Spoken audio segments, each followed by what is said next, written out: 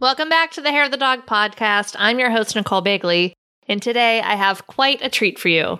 Gosh, I feel like I say that every time, but it's true. I mean, it's true every time. Today I have Corinda Kinzler with us, and she is an incredible equine photographer based in Houston, Texas. We're going to be talking all things success from my favorite, her favorite too, mindset, but also building that value in your business and how you can start to attract those clients that are going to pay great money to work with you, how to get over these upper limiting beliefs that you have in yourself for money and for asking for money and for building this business. And we're going to be talking about her start to her business and how she photographed 365 horses in 1 year. I don't know if you just did the math, but 365 horses, 365 days.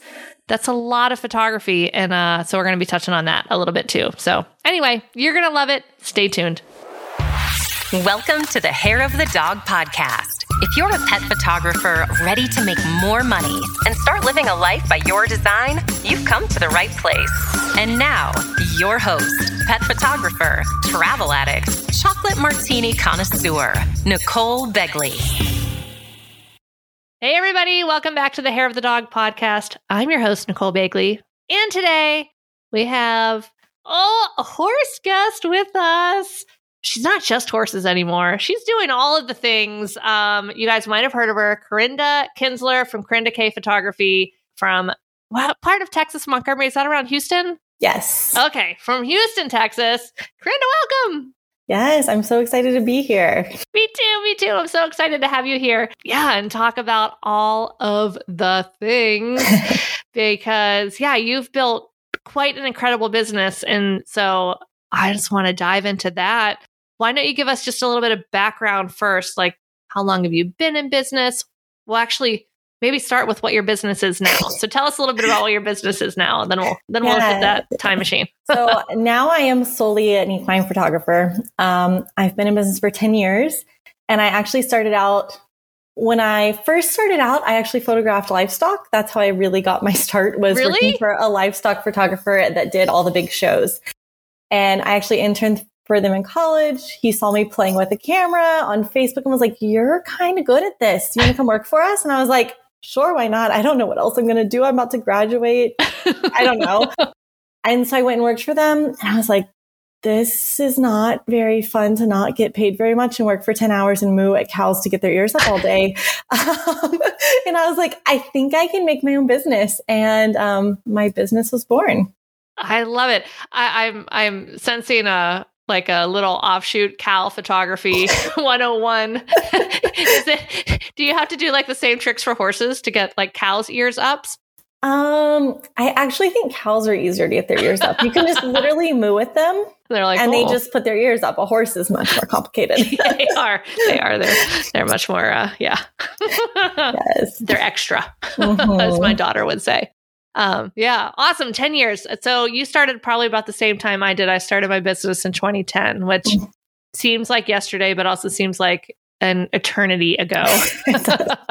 It's crazy how much has changed in the 10 years. Like just even something as simple as Facebook, like it's changed so much and you have to continually learn all these new things. Right. So it's been a journey. Yeah, absolutely. Absolutely. All right. So tell us a little bit more, like, let's go back into the Corinda time machine, back to after the cows. How did you start your business? Did you start with horses or you used to do other genres, right? Yeah. So what I did was I was working at a barn at the time as a working student, and I had a lot of free time, and I dug up this old camera that was in my mom's closet, and I started taking portraits of the horses at the barn while I was kind of in between tasks to do. And I started taking these photos. Like, I like this. I really love this. And that's when the livestock photographer, the owner of the company, contacted me. I was like, "You should come work for us." And then when I started my business, I did what everyone else does. Right. I was like, we think we're like, oh, there's no way I can make a business just with horses. I did the same. Yep. I started and I was like, well, I can't make it just with dogs. And I do some horses too, but it's been mainly dogs. So I'll do families. Yeah. So I did weddings. A wedding fell into my lap my husband worked at a wedding venue in high school, knew the ladies at the venue really well. And someone was getting married there and they were on a really tight budget. And they said, Corinda, we saw the pictures you took at your sister's wedding. Can you come do this wedding? She's literally going to have disposable cameras.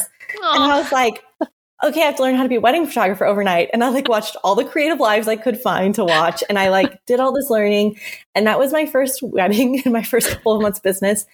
And for 5 years, the first half of my business, I did weddings. And then I eventually started doing newborns as well. We built a newborn photography studio on our property. And I was a newborn and wedding photographer.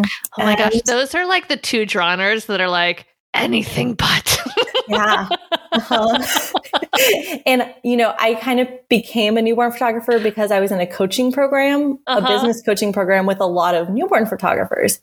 And it just kind of naturally happened that they all did it. So I just started doing it. Right. You know, it was nice.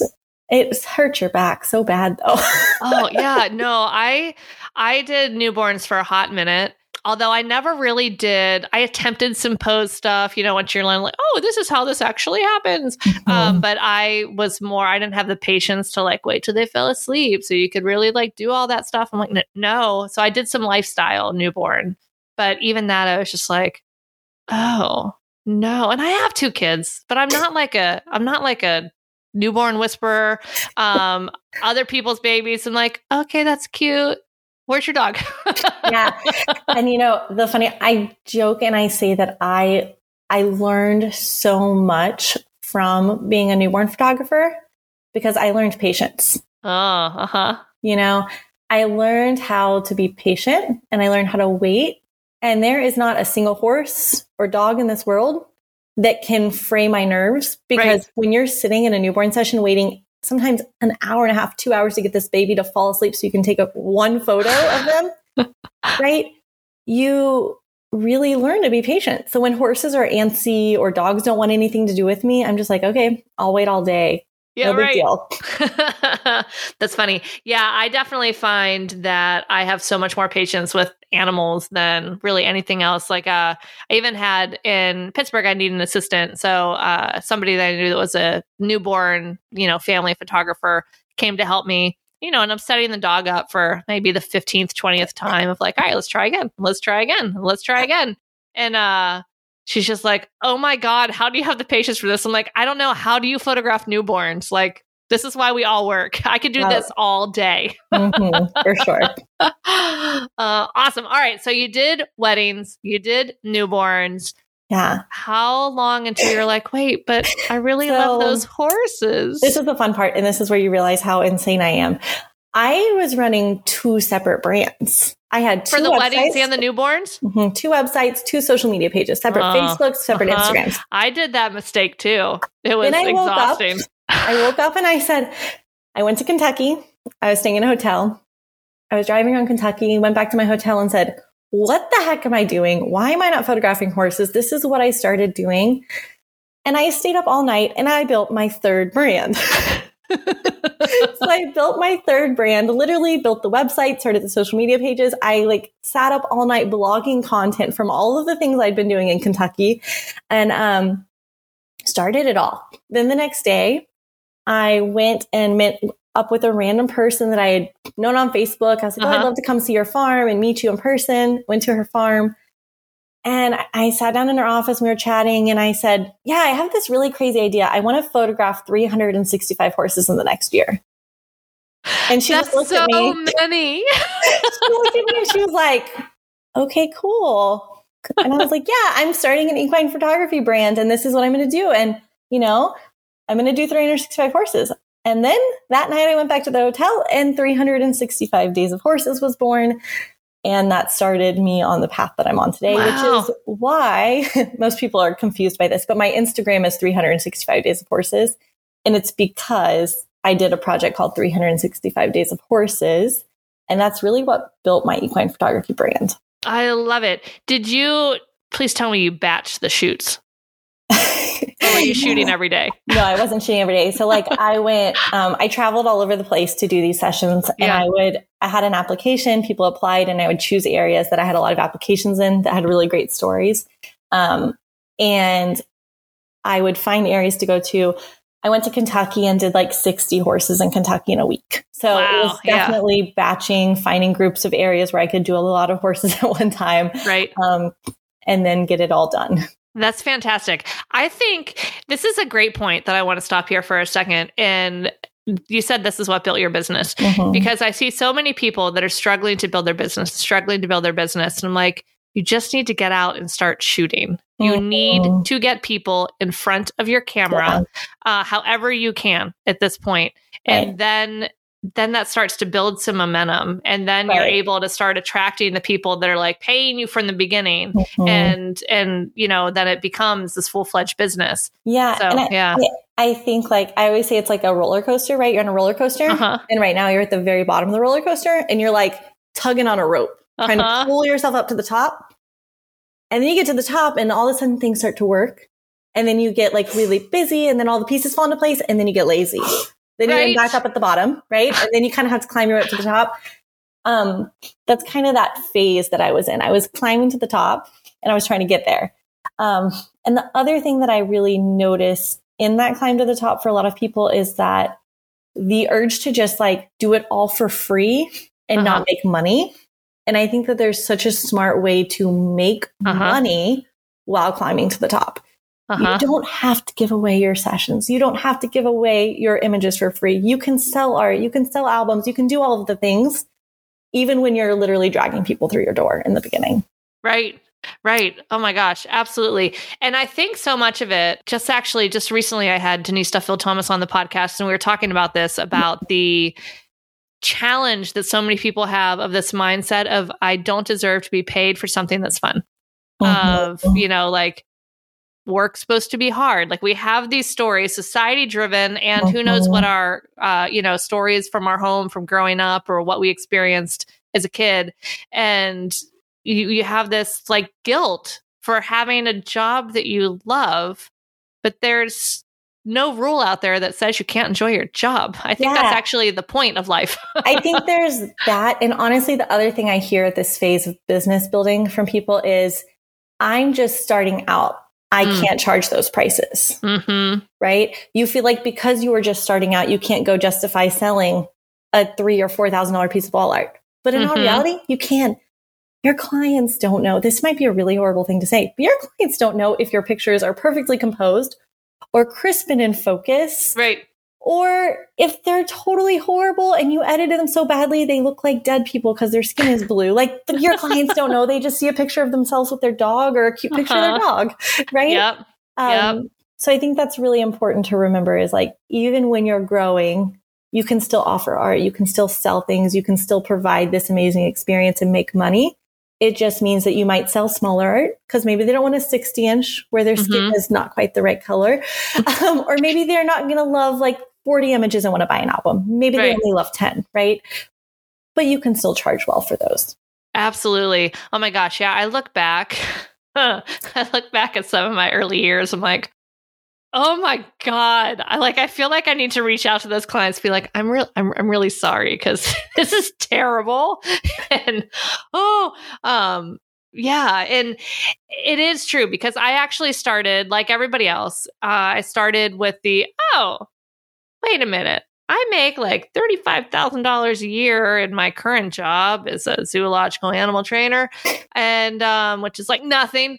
And if I became a photographer and I did a session and I charged $75, maybe even $150 for the session, and I gave them all the digitals, I'm only working for an hour.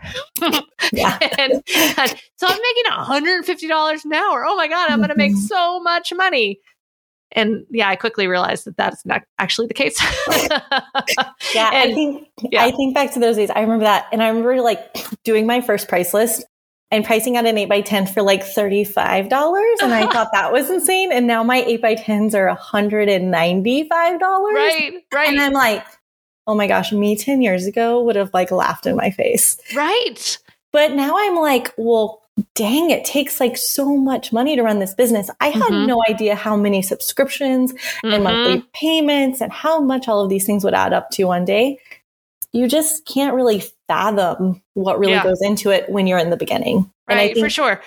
Yeah. I think one of the challenges that people see is they're at that beginning, right? And they're looking at, people that have been in business for a long time and have these higher level prices. And they're thinking, I'm not good enough to get there. I'm never going to get there. I can never charge this in this market. The whole list of things, which how have you found like the best way to help people start to get over that? I tend to see people like starting to, if they can see that somebody else has done it. So it's like, oh, somebody else had a $5,000 sale in a market like mine, or like when they make that first incremental sale. So do you recommend that people like start to incrementally raise their prices as they get a little bit more comfortable and like believe that, oh my, yeah, I can do this? Or are you like a rip the Band-Aid off kind of person that's like, jack them up, get them up there now? So here's my process in this. And here's kind of how I do it. You have to figure out what you want to make in your pocket. Not right now, not 2 years from now, not 3 years from now, like 5 years down the road when you're running your business full time, you're living the life you love. You have to know what that looks like. And the reason is I really think if you don't know the end of what I really need a few years down the road when I'm doing this full time, living the life I want, going on vacations, buying new cars, doing whatever it is I want to do for my family and my life. If we don't know what that number is here, then what happens is we're creating numbers every year that are kind of just meh, not really with purpose. And every year we're looking at our numbers and saying, I didn't make enough money. I need to revise. I didn't make enough money. I need to revise. I didn't make enough money. I need to revise. Whereas if you reverse engineer this and you start at the end goal and you say, I need to get to this end goal to do all the things, and you set up your entire business around this end goal, even if you're at the very beginning, then you don't have to reinvent the wheel every year trying to get there. You can just get better. You get better at selling albums. You get better at producing quality images so you sell bigger art, but you don't have to change things constantly. And I do understand, like, if I tell some people, like, go charge $195 for an 8x10, it's going to be really out of their comfort zone. And I had a conversation with one of my coaching clients the other day, and she goes, I had one sale that was really good, and then I had another sale that was kind of meh. And I was like, what do you have your 8x10s at? And she told me, and I said, didn't I recommend like 145 for your 8x10s? And she goes, yeah, but I was really scared to do it.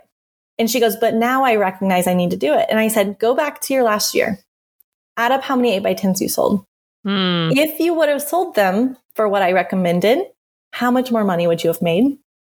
And she goes, oh man, you're right. Yeah. Oh, for sure. And the other thing that happens when you do it the way you recommended there is when you're raising your prices every year, maybe the clients you had that first year, they're not going to follow you when you have like a $500 average to all of a sudden you have like a $5,000 average.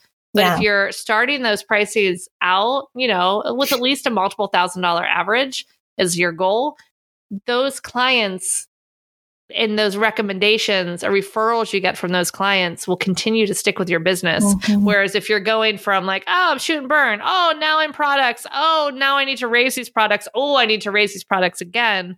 You're basically finding a whole new client every time.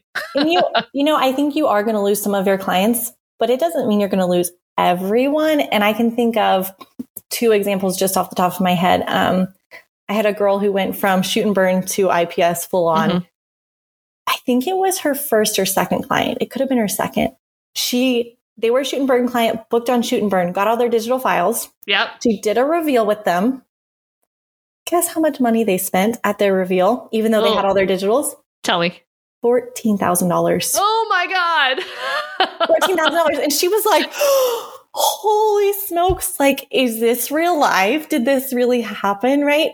And so that's kind of one example. Like, you can still sell things and you can still transition your current shoot and burn clients over to IPS and they will still spend money. And the other thing is you will lose some of your shoot and burn clients that came back to you, but there's a chance your shoot and burn clients that maybe spent $250. One of my girls, she had a shoot and burn client that was $250 and they did portraits a few years ago. They came back for one of their kids' senior portraits and they spent like $4,500. Right. So there is a chance you might keep some of them. And they also might go, man, I wish you would have done this before. Yeah. I think so many people get in their head of so worried about what other people are going to think about them and what their prices will cause people to think about them. Usually it's with whatever they are thinking. They're, what's the word I'm looking for? Not reflecting, projecting. They're projecting their thoughts about people that charge a lot of money based on what they think other people will think about them. But I mean, in reality, we're doing such a service for our potential clients that, yeah, it's not the right fit. The boutique business with the products and the high-end service and the higher price tag isn't the right fit for everybody. And that's fine. You know, Ruth's Chris isn't the right fit for everybody. Sometimes you want McDonald's. But when you're able to, I totally lost my train of thought here. Hold on. All right. I totally lost my train of thought there. So if this entry back from wherever Corinda just finished doesn't make sense, that's 100% why. So we're jumping back into this about moving from the shoot and burn to that high end. And oh gosh, now I remember what I was going to say. And it truly is such an incredible service that we're offering our clients that the people that are spending that money they're not judging us for that price. They are excited to invest in this because they are finding a tremendous amount of value in it. And one of the things I make everybody do, I've probably said this exercise 37 times on the podcast, but I'm going to say it again. And that is, if you are looking at your pricing and feeling like, oh my God, people are going to judge me. People are think I'm going to greedy. I'm just trying to like get one over on them. You know, whatever you're projecting that they're thinking about you, I want you to kind of flip that to a time when you were purchasing something that you were maybe really excited about, no matter what the price point, but especially if that was a little bit of a splurge. Maybe it was a vacation, maybe it was a meal, maybe it was clothes, maybe it was a purse, maybe it was a horse, whatever. I want you to remember like what it felt like to spend that money, what it felt like when you were finding out the details about it. Like when you go to a nice restaurant and then your bill comes and it's like $200 for two of you and a nice night out. Are you like looking at that server that brought you the bill and are like, can't believe you charged this? Like, no, you knew what the prices were. You went and you were excited about it and you hopefully had a wonderful experience. So our clients feel the same. Yeah. That was my tangent.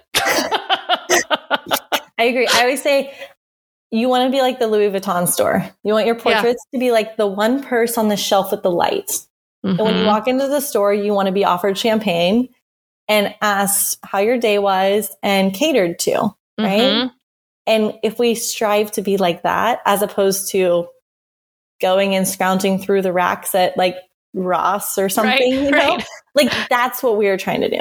That's in its simplest form. And it's so valuable to like recognize like, oh, that's the goal here. That's the goal. And there are so many people that will gladly pay for that extra service. And I'm sure that all of us have that in our life too, of certain places that we do like to pay for that extra service and maybe other places that we don't. Yeah. So, you know, there's going to be things in our life like purses for me, like not a chance. Like I don't even carry a purse, but actually just had to order a new car because my car is like almost 15 years old. And it's one of the key fobs. And I'm like, damn it, I'm just going to have to get a purse because I'm just going to lose this all the time. And, you know, and where I will definitely splurge on a horse or traveling or dining, but, you know, other things, not so much. Like clothes, no, I'm not going to buy any clothes. It's like Target or Costco.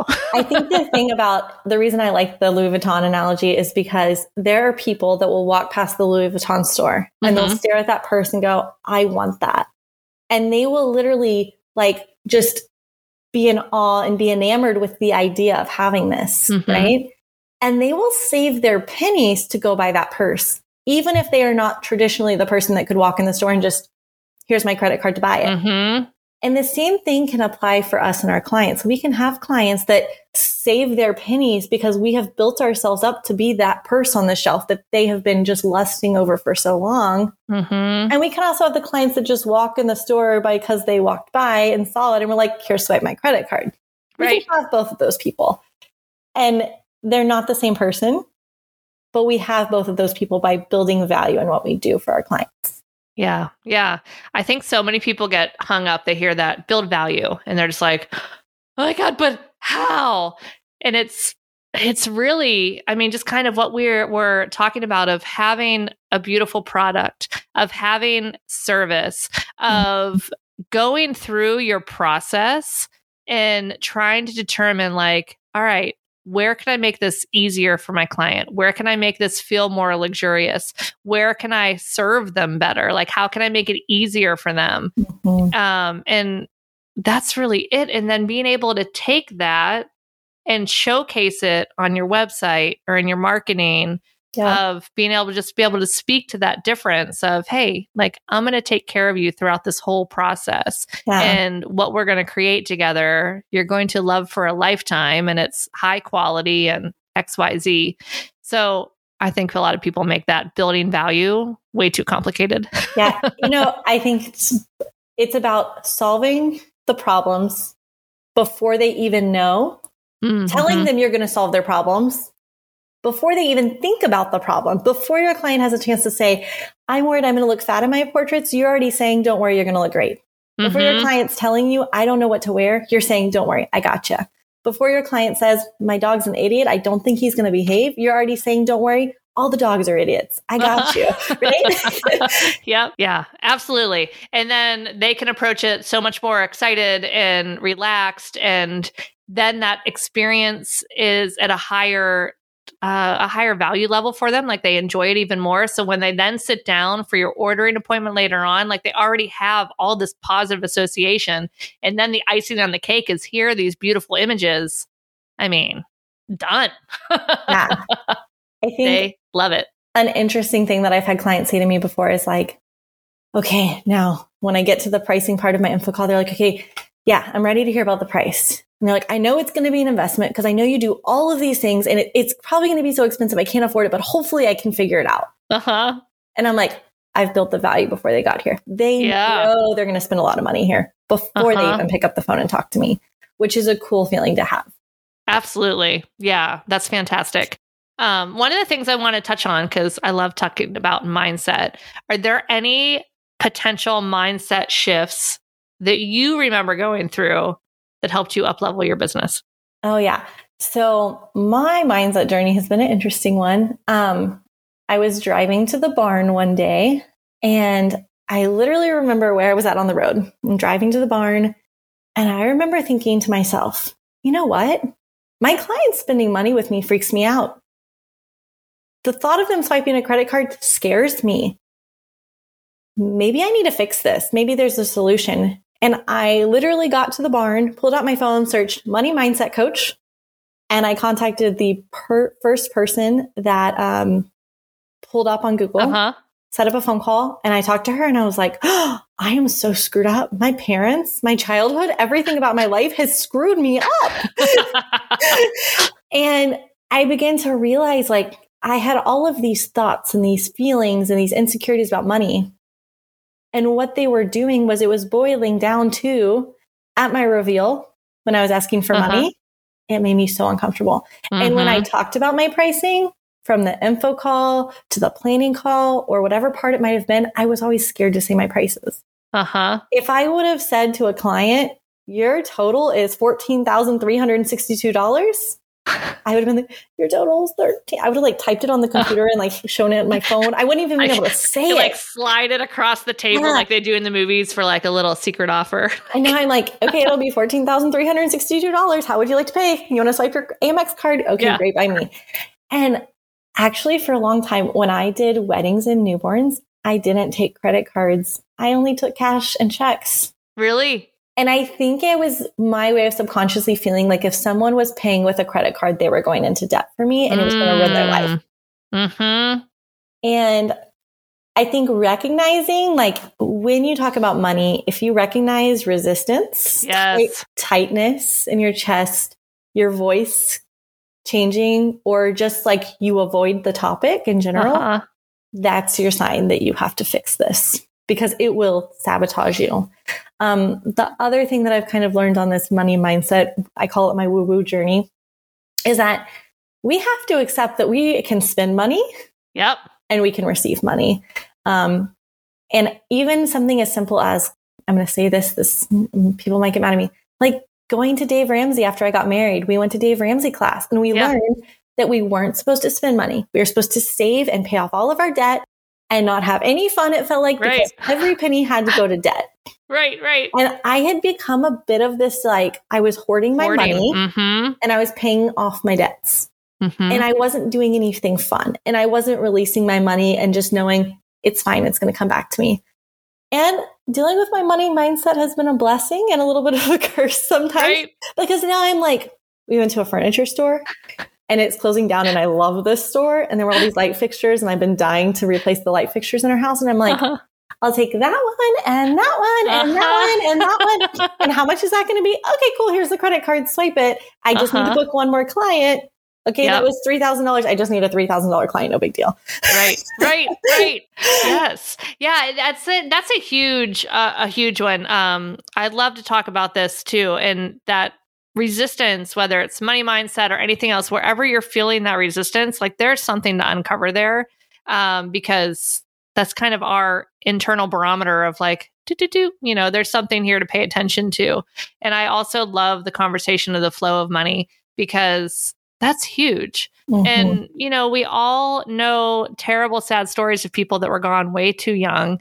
And it's like, I'm not available to like just work, not enjoy my life until I get to like this, mystical retirement age. And then I'll start having fun. Like, no. That is absolutely not okay for me. And on this topic, it is so important for you to go hire other photographers, pay them full price, buy the products from them. We all know that you can buy the products yourself if they give you the digitals. Don't do that. Right. No, you go, you design wall art with them. You buy the wall art for your house. You do the thing. And sometimes that's going to mean that you go into it thinking you're going to do one piece of art for your wall and you end up spending like quadruple what you thought you were going to spend. But you know what? That's what our clients do. And it's important for us to understand that feeling and emotion and to be willing to pour our money into other photographers as well. We try to do every year a portrait session with another photographer. And we go to different photographers. We've gone to Nashville and done portraits of Julie Paisley. We have a pet photographer in Houston we go to almost every year. We went every year for a while with our dogs. Like, we do this, and we had maternity portraits done. We have this giant acrylic. Like, we spend the money on portraits because it's important for us to have that experience. Oh man, absolutely. Yeah. And I couldn't agree more. Just, it gives you so much more. It's so much easier to get into the shoes of your potential client, because we like to think, oh yeah, I totally know what it would be like to book a session. If you haven't actually done that recently and gone through the process, you really don't know what it's like to like truly be in that and being like, oh, wait, what should I wear? And remember, we still know more than your average bear. So like, we might be able to figure out our own wardrobe, but like, if you're worried about your wardrobe, your client is worried times 10. So how can we make these things easier and just alleviate these concerns and just really build that value that we're going to take care of them? Yes, it's so important. You feel like you remember how awkward it is to be on the other side of the camera too. Right. Yes. Yeah. I had Carrie Allen. She's in Charlotte for branding photography, and she is fantastic. I had her do new like headshot brand images for me. Gosh, it's been almost 2 years. I need to get them done again. She was freaking fantastic of just like, okay, turn your head this way, drop your shoulder, do this or that. Like just directing me through the posing. And man, I think so many photographers are so scared of the directing for the posing because the same reason they're scared about the money, they're scared of what this person is going to think. But I'd be more worried about what this person is going to think when they're standing there totally uncomfortable, not knowing what they should be doing, than being able to tell them, oh, okay, great. Now turn your thing like this. All right. Okay. Drop that shoulder. And then they're like, oh, okay. And you can make it fun. I always like to tell them too, hey, the more awkward it feels, the better you're going to look. So yeah, it's fantastic. And if you want to learn exactly how awkward it is in its truest form. Yeah. And also how great people can be at coaching posing, go book a boudoir session. Oh. Being half naked in front of a camera with a stranger. Yeah.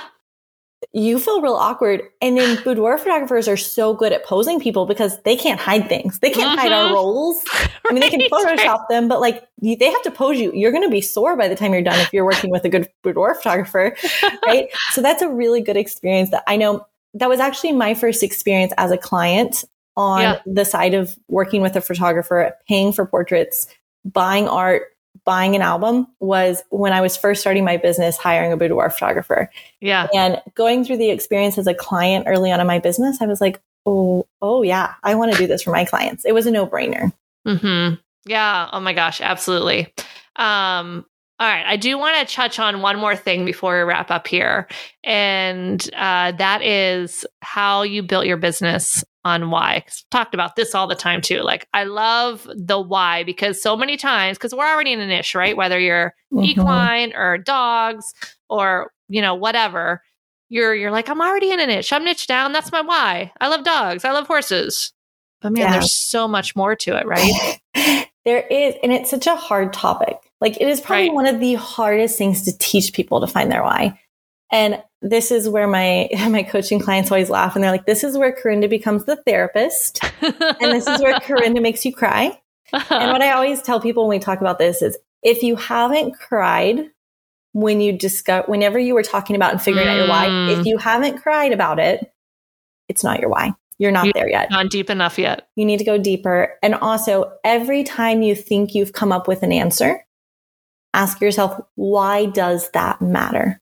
Why does that matter? Why does that matter? I was at a workshop with Julia Kelleher, who's an amazing newborn photographer, and she went through this exercise and she called me out in front of the whole class. And she's like, what's your why? And she goes, why does that matter? And I kept answering and she kept saying, why does that matter? And I was like, I don't know why this matters. It just does. But when you hit the point of why it really matters, that's when the tears start. That's when you get sappy. And my kind of the way I like to look at your why is your compass in your business. Mm-hmm. Everything you do, you should say, does this align with my why? Mm-hmm. Does this match my why? Does this speak to my why? Your why is what sets you apart from your competitor next door. Your why is what really makes people book for you. I think that in marketing, they say people don't buy what you do. They buy why you do it. Mm-hmm. Simon Sinek. Yeah. Great TED Talk. Go watch it, everybody. Nobody cares that you take pretty photos. Everyone takes pretty photos. Mm-hmm. Sorry, you can be the best artist in the world. Nobody cares that you're the best artist in the world, but they care why you do it. They care about the transformation. They care about that journey. They care about that story. And that is so incredibly important. So for me, with my why, I look at the questions I ask on my first phone call. I look at the what I'm writing in my blogs, what I'm writing in my social media. Mm-hmm. Also, the way I dress my clients, the way I pose my clients, the way I encourage them with my words while I'm shooting. All of these little things go back to my why. I was talking to one of my coaching clients and she goes, I just don't understand why you would put a girl in a field in a sparkly dress with her horse. It makes no sense to me. And I was like, hello, have you seen what I do? That's my favorite thing to do in the world.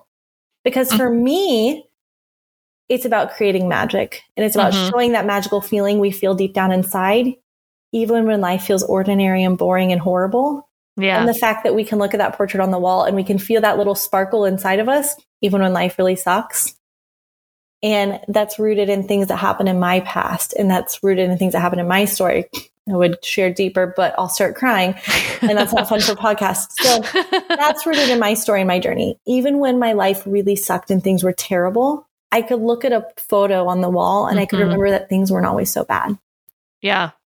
And for my coaching client, her story and her journey is rooted in the fact that her horse allowed her to be a child, even when the world forced her to grow up. Mm-hmm. So she puts her clients in jeans and t-shirt and they're barefoot, skipping around the field and riding their horse bareback in the pasture. Yeah. It makes no sense that she would put a sparkly dress on her client. Right. And we actually live in the same state. We work in the same barns. We are direct competitors of each other. But when she said to me, I didn't understand why you would accept me as a coaching client. And I just said, look, if I can help you find your why and speak to your unique people, it makes both of us better. Right. Absolutely. And knowing that I can go into a barn and I can meet people and be like, this is not my client, but she needs them because they are her clients. That's a cool feeling to have. Yeah, absolutely.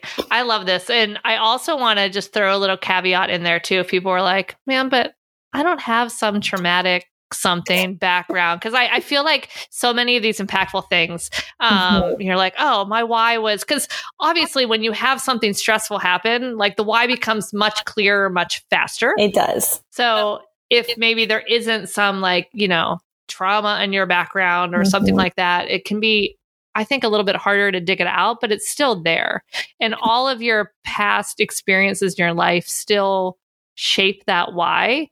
And I feel like it's also a lifelong process because I think it's kind of like your style, how your photography style is kind of always on a constant evolution. I feel like your why is also on this bit of a regular kind of just a journey. It's a continued journey, right? Where you should always kind of be asking yourself is like, why am I doing this? What is this for? What is like, what gets me out of bed, like jumping out of bed in the morning? What is that passion piece? And, and it doesn't even necessarily have to be photography related. Like my why is definitely more like natural world relationships with animals of all kinds, whether they're domestic animals or, protecting the natural world or wild animals, whatever. But it's, and that's kind of rooted from my zoo background. And like, even as a kid, I never had dolls. I had 8,000 Breyer horses that I would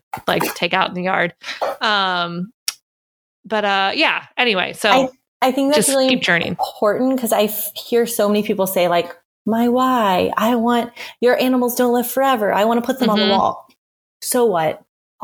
Every single one of us can say that. And I hate to like pop people's bubble, but so what? Who cares? I can say that. You can say that. Everyone else can.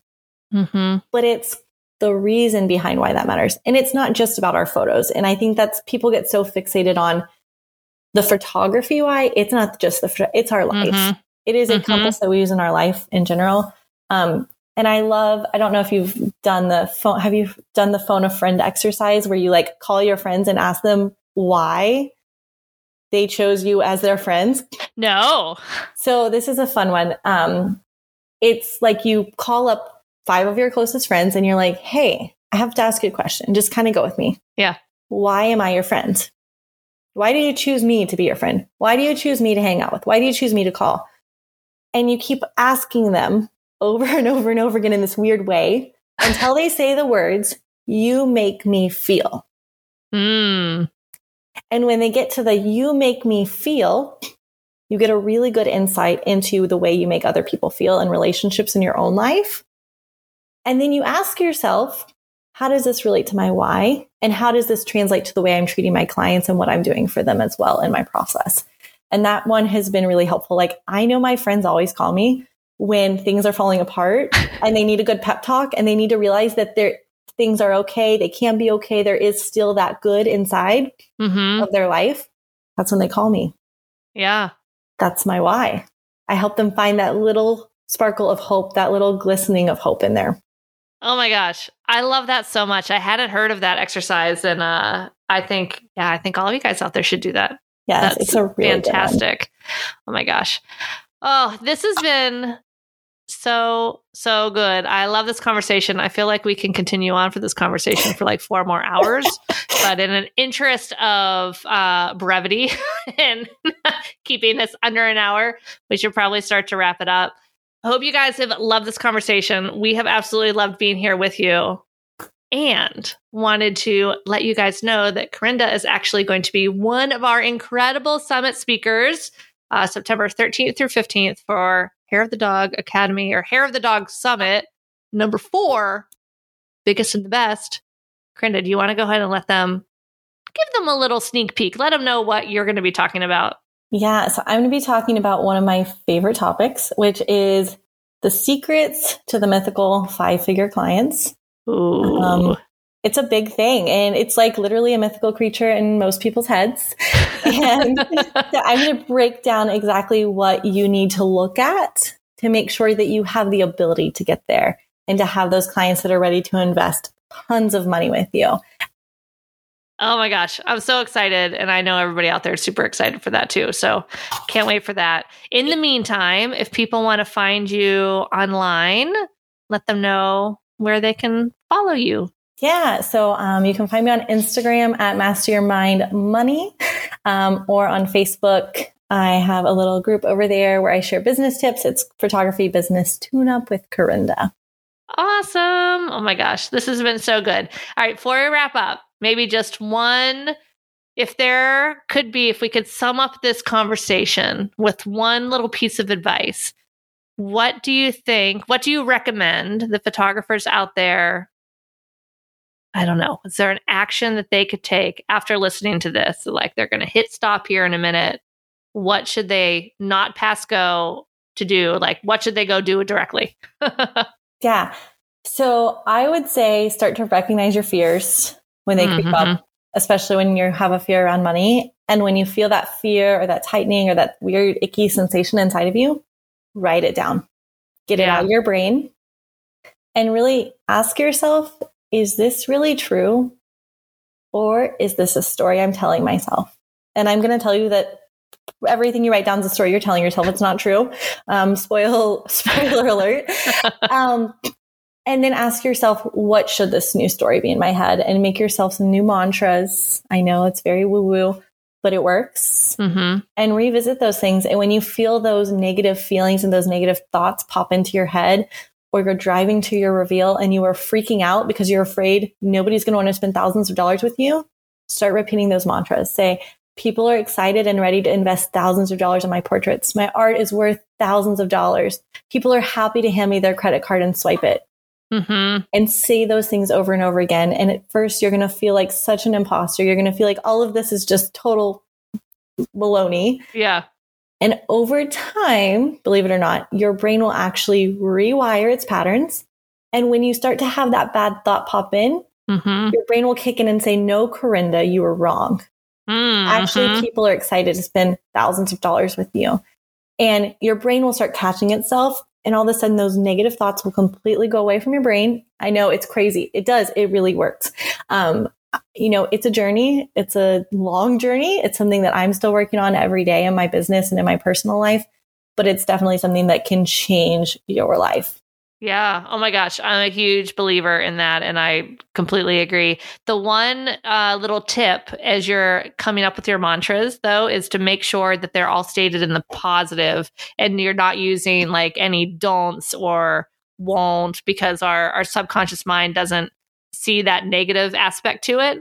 So we always want to write them in the form of, the positive way. So like, people are excited to spend thousands of dollars with me instead of something like,